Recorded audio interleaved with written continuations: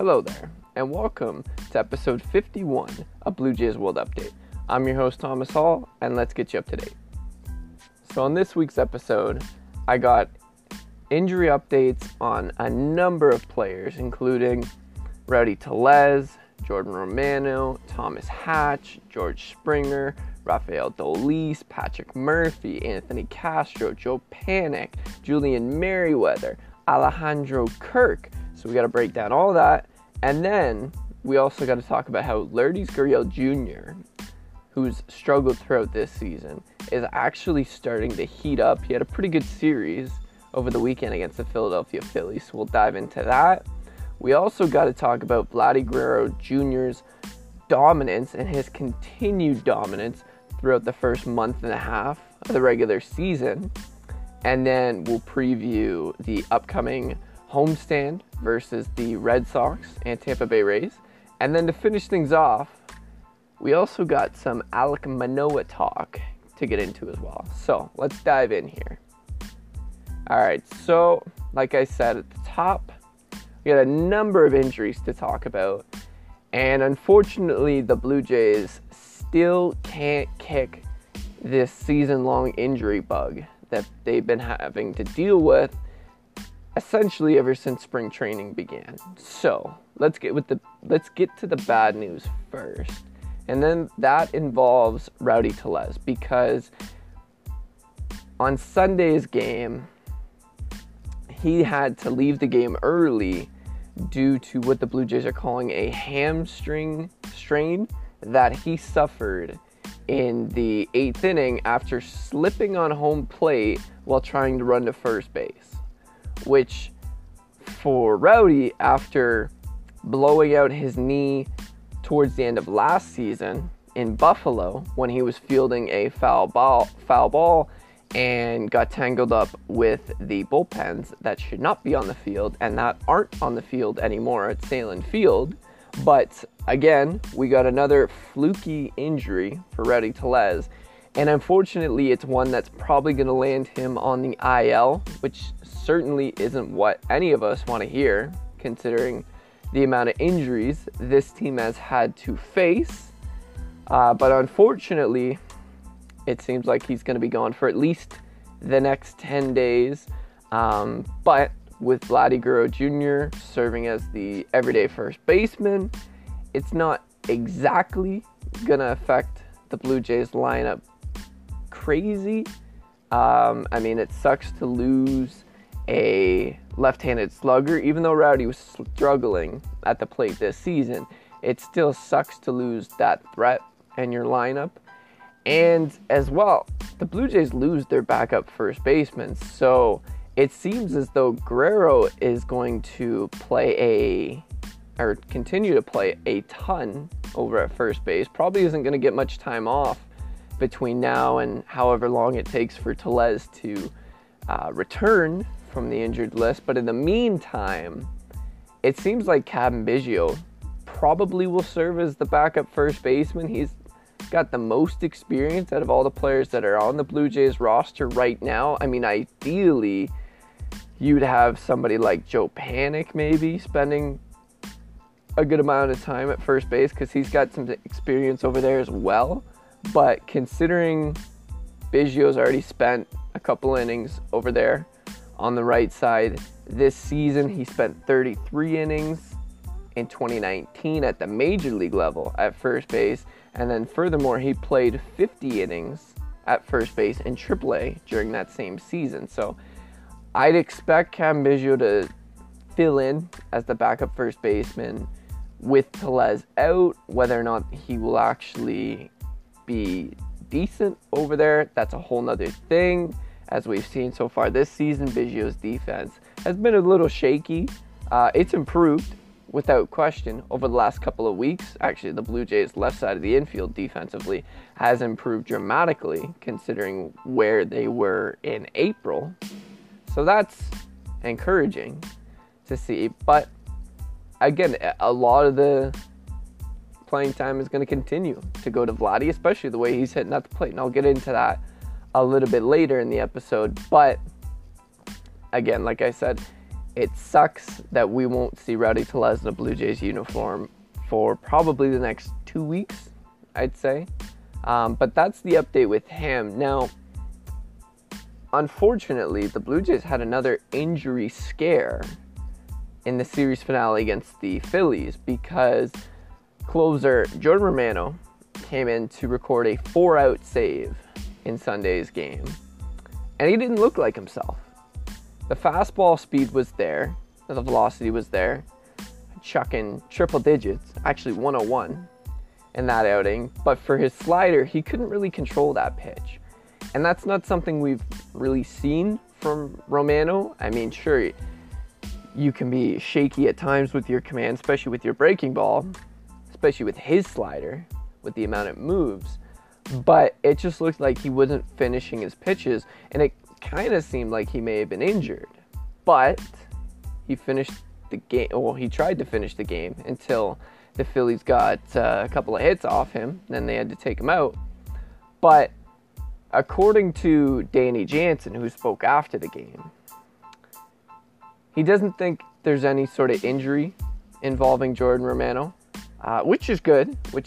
But I think from what we know of the Blue Jays now, whenever they give an injury update, even if it's from their players, from someone like Danny Jansen who can see firsthand what Romano's going through, I think we kind of have to take it with a grain of salt.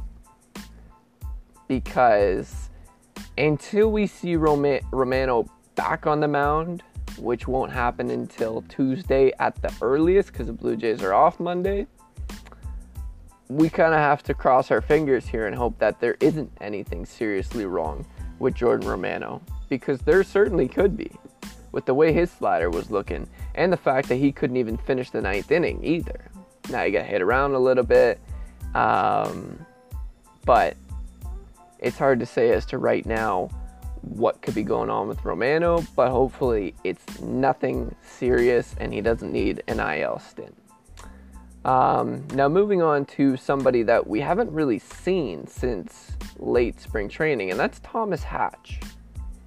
And he threw 3 innings on the mound in a sim game prior to this weekend, and it seems like he's nearing a return.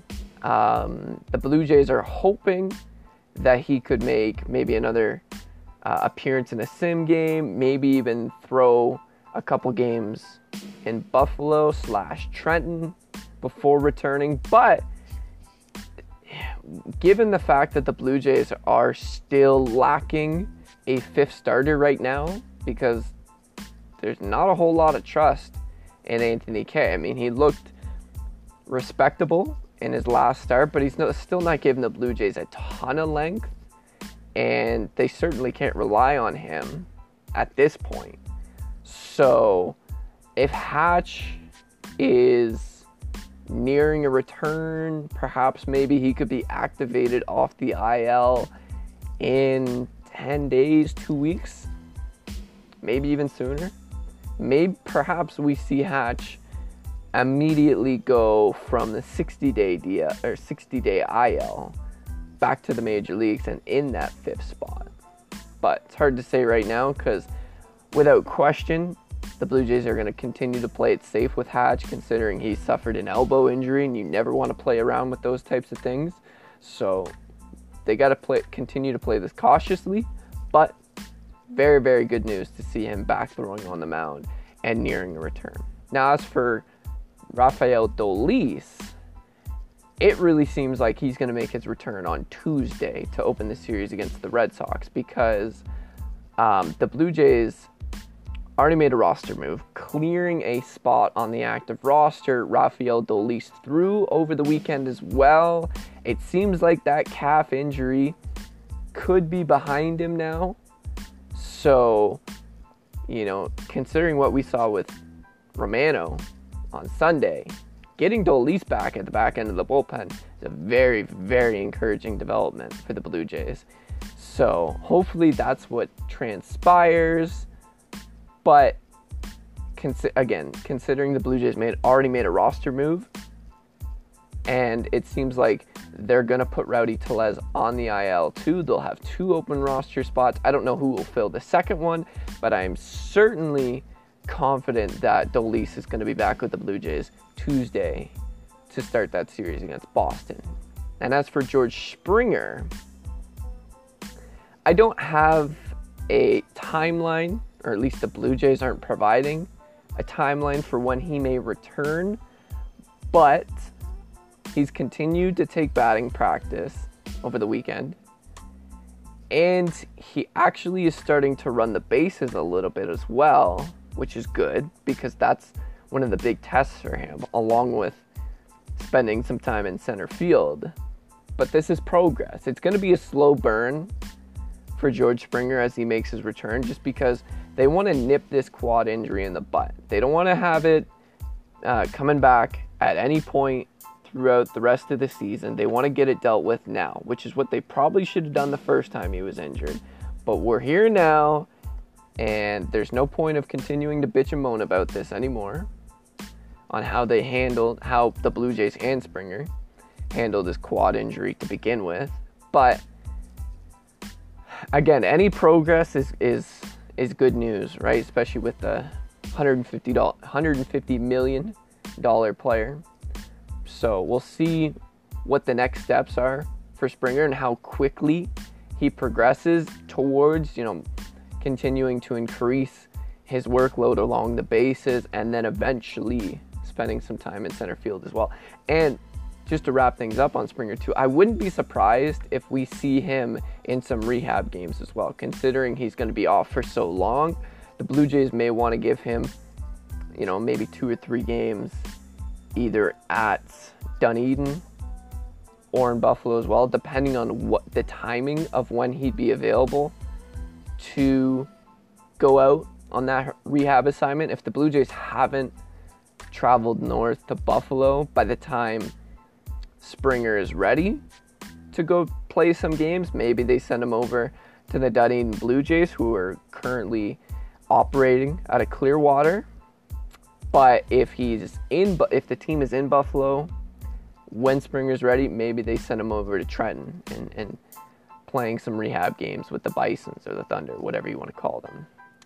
Now we got to move on to another couple of injury updates here. Patrick Murphy, which is a guy we haven't heard of since early March, through a bullpen session back on Tuesday, and he was scheduled to throw another one later this week, but the Blue Jays didn't give an update as to how that went. But considering they didn't say he suffered any setback or anything, I'm guessing that was a positive bullpen session for him. Probably still weeks and weeks away with him, considering he's been off for so long, and he only threw 18 pitches in that first bullpen session. But again, any progress is good news. Now Anthony Castro, unfortunately, he's still experiencing some tightness in his forearm, and he was hoping to throw a bullpen this past weekend. That didn't happen, so I'm not really sure how the Blue Jays want to move forward with this, whether or not they want to shut down Castro for another week or so and hope that tightness takes care of itself. But it is a little concerning with him because the Blue Jays didn't think this was going to take more than the 10 days for him, and it obviously has.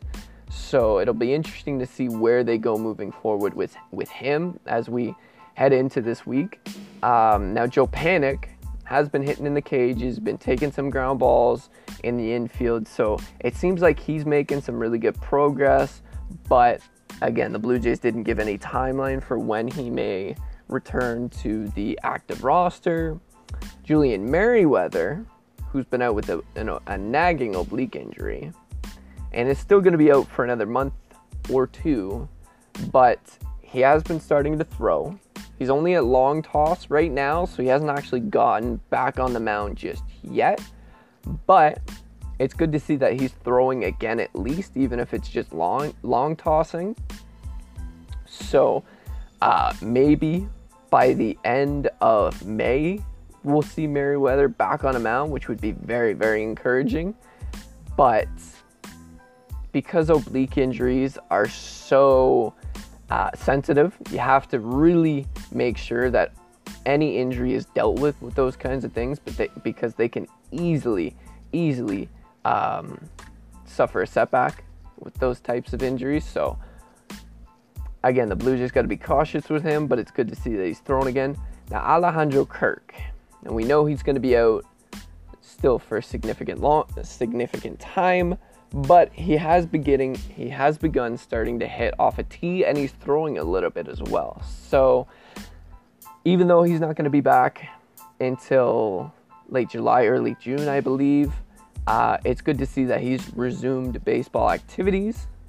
But that is that regarding the Blue Jays updates. And there's a lot of them. I just spent 15 minutes going through all the Blue Jays injury updates. That shows you how much this team has dealt with regarding the injury bug. And we're only a month and a half into the season.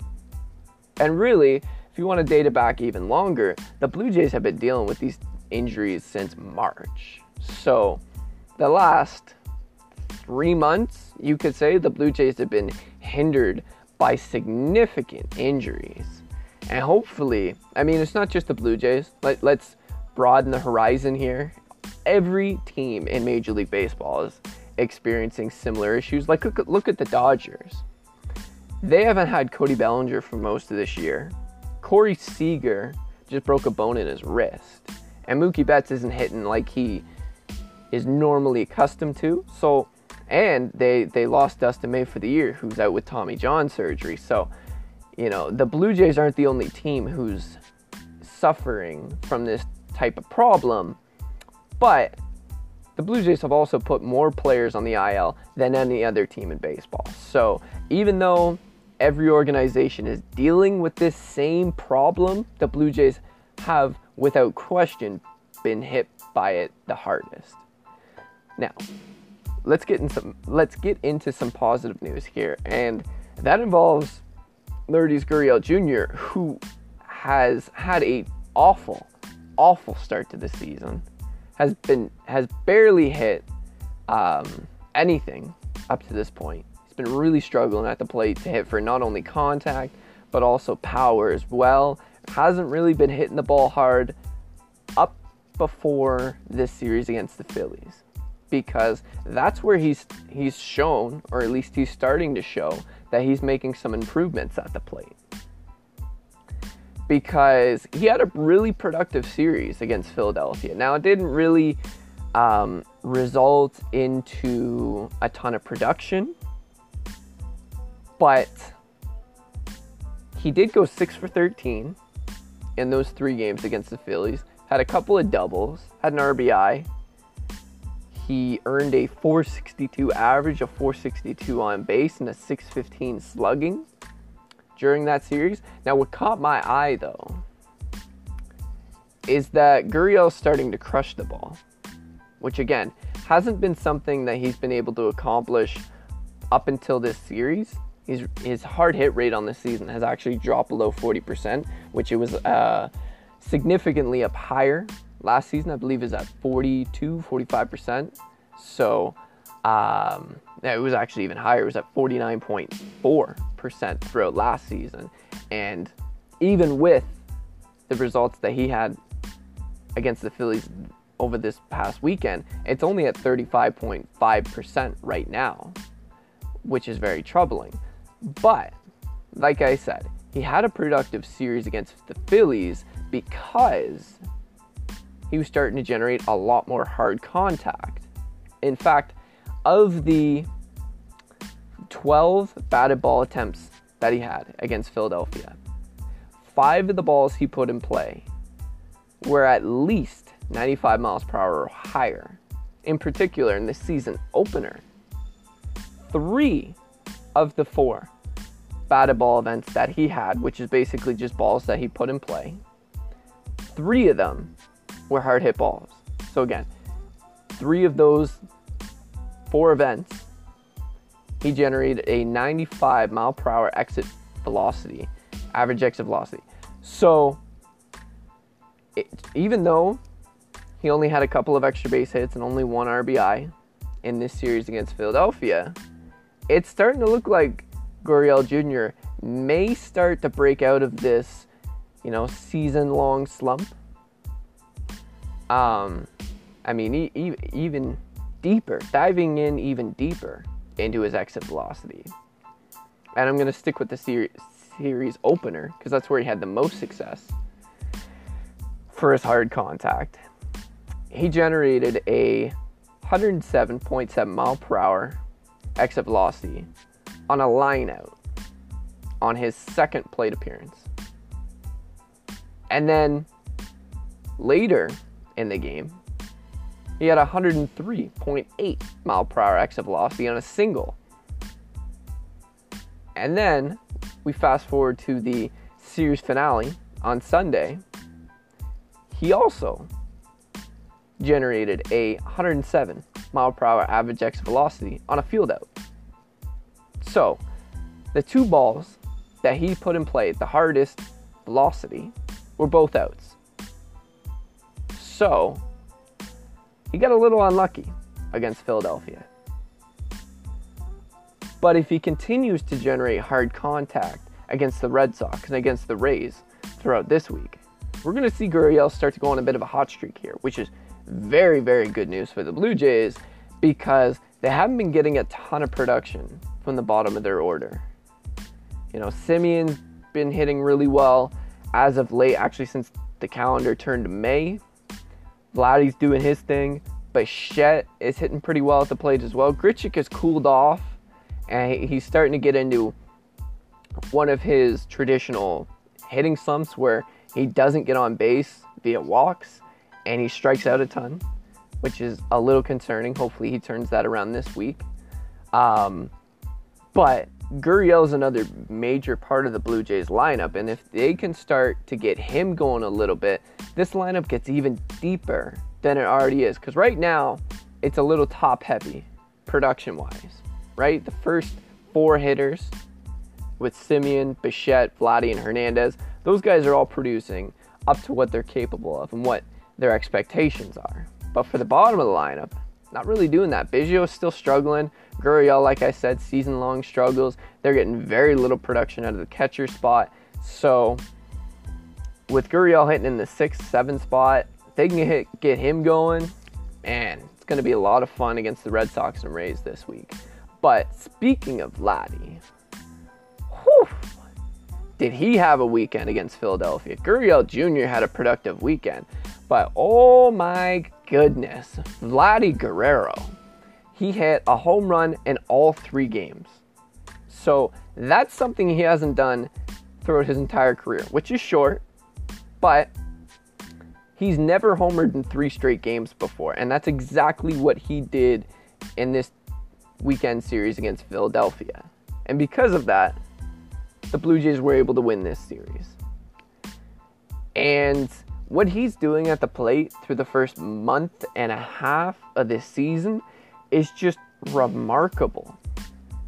Remarkable. So, let me break it down for you for his season stats. Vladdy has only earned 168 plate appearances, but he's already hit more home runs than he did last year. He hit 9 in the shortened season, played all 60 games. He's already got 11 this year. He had 33 RBIs last season. He's already got 30 this year. He's walking way more than he did last season. He had an 8.2% walk rate throughout that 2020 season. He's doubled that, and he's got a 16.1% walk rate this year. He's still reasonable with his strikeout totals, got a 15.5% strikeout rate, so now he's walking more than he's striking out. He's added 100 points from last season to his ISO this year, up to 290 on the season. He's got a 327 BAP. He's slashing a 319, a 440, a 609. He also is posting a 1,049 OPS. He's got a 445 WOBA, a 421 expected WOBA. got a 188 weighted runs created plus score. He's got an 18.4 offensive WAR rating. And on the season overall, he's got a 2.3 Fangraphs WAR rating. Now, if you're wondering where he ranks among all offensive players in the league, I got those numbers for you. So, as of right now, entering Monday slate of games, Vladdy currently owns the highest offensive WAR rating. He's tied for the second overall WAR rating. He also owns the second highest weighted runs created plus score and WOBA. He's got the third highest on base percentage. He's tied for the fifth highest expected WOBA, and he's also tied for the sixth highest slugging percentage among all qualified hitters in the major leagues.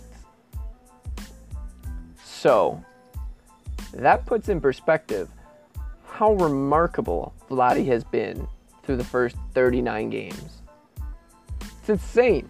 It's absolutely insane what he's doing at the plate this year. The progression that he's made from last year to this year is unbelievable. He's having much better quality at bats. He's going the other way significantly more this season than he did last year. He's getting the ball in the air a lot more than he did last year. He's got a 34.8% fly ball rate compared to just a 27.9% rate last year. So, and we also got to talk about his defense, because he's almost played the same number of innings that he did at first base last year. Right now he's got 270 innings played at first base. He had 299 a season ago. And we'll get into his advanced metrics here because it's pretty impressive. So, just for defensive run saves purposes, he had a -4 rating last year. That's up to a -1 this year, so improvement there. His range runs metric was at -0.3 last year. It's up to 0.3 this year.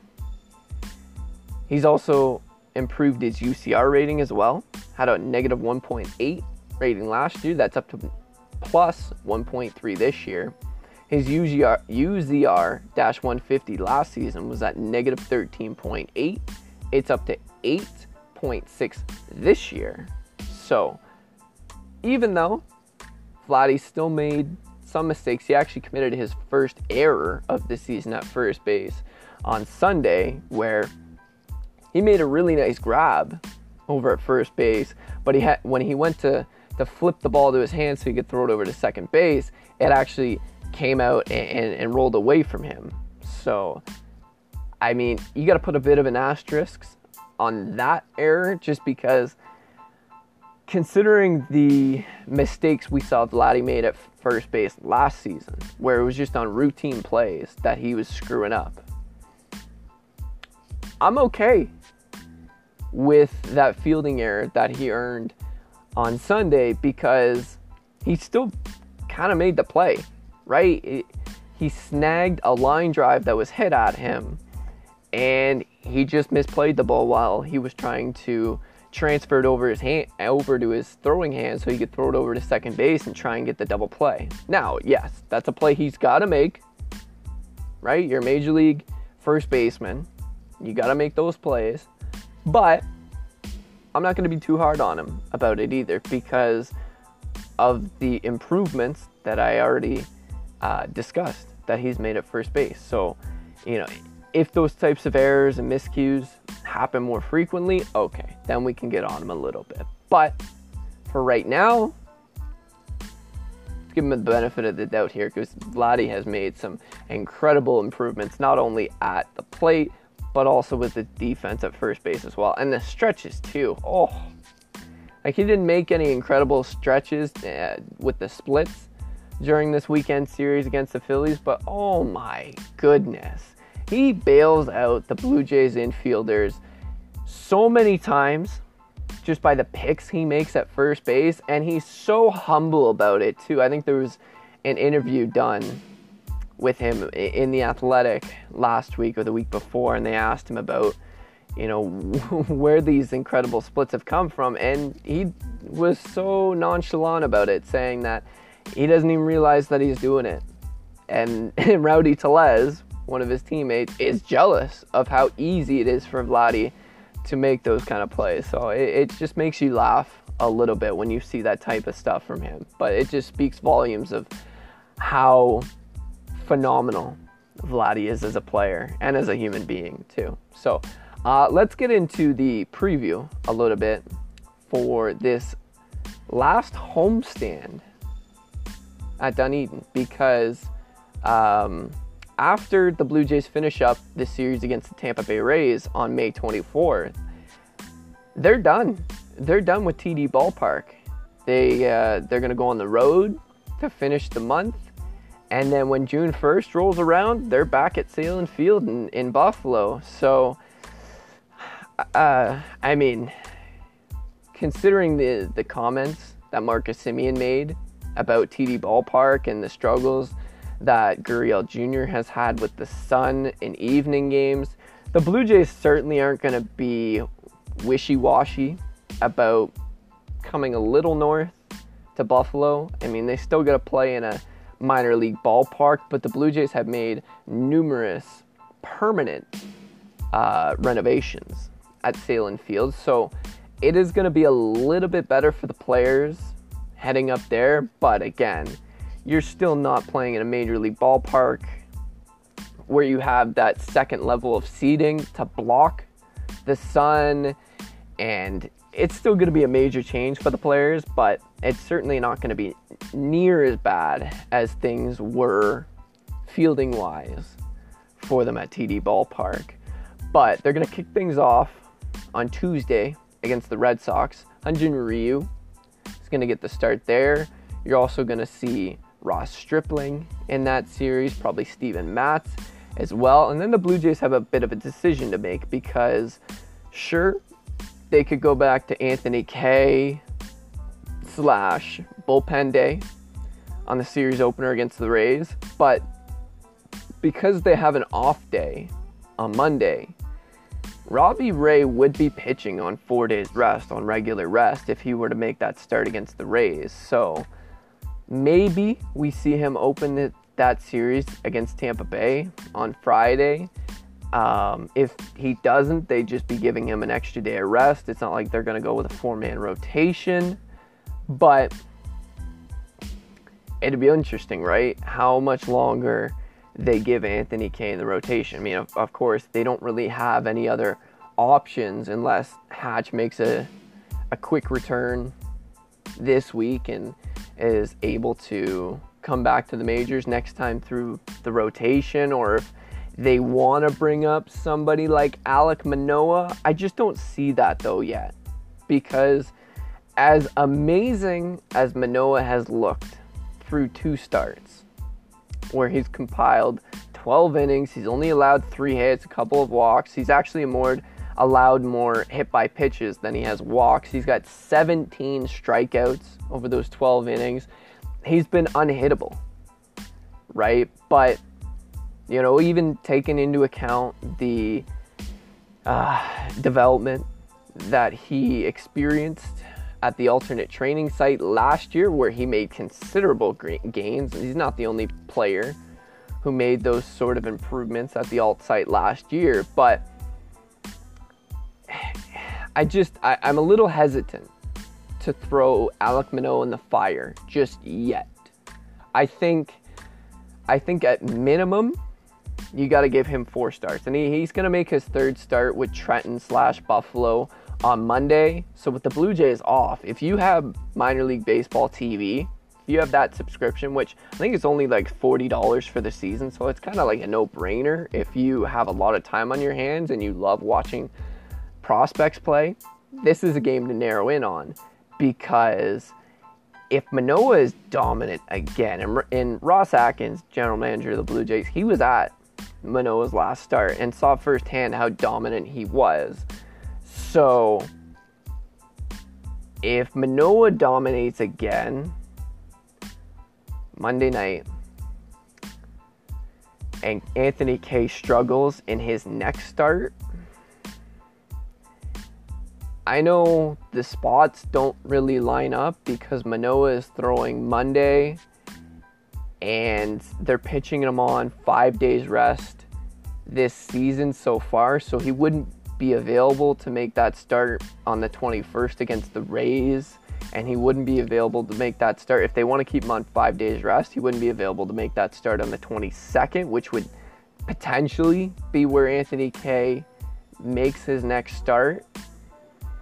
But maybe next turn through the rotation, they give it to Manoah, or maybe they give Manoah a 4 start and then go from there. But I just think it's a matter of when, not if, because Manoah, bearing some kind of injury, is going to make his major league debut at some point this season. It's going to happen. It's bound to happen. He's too good not to come up here eventually. So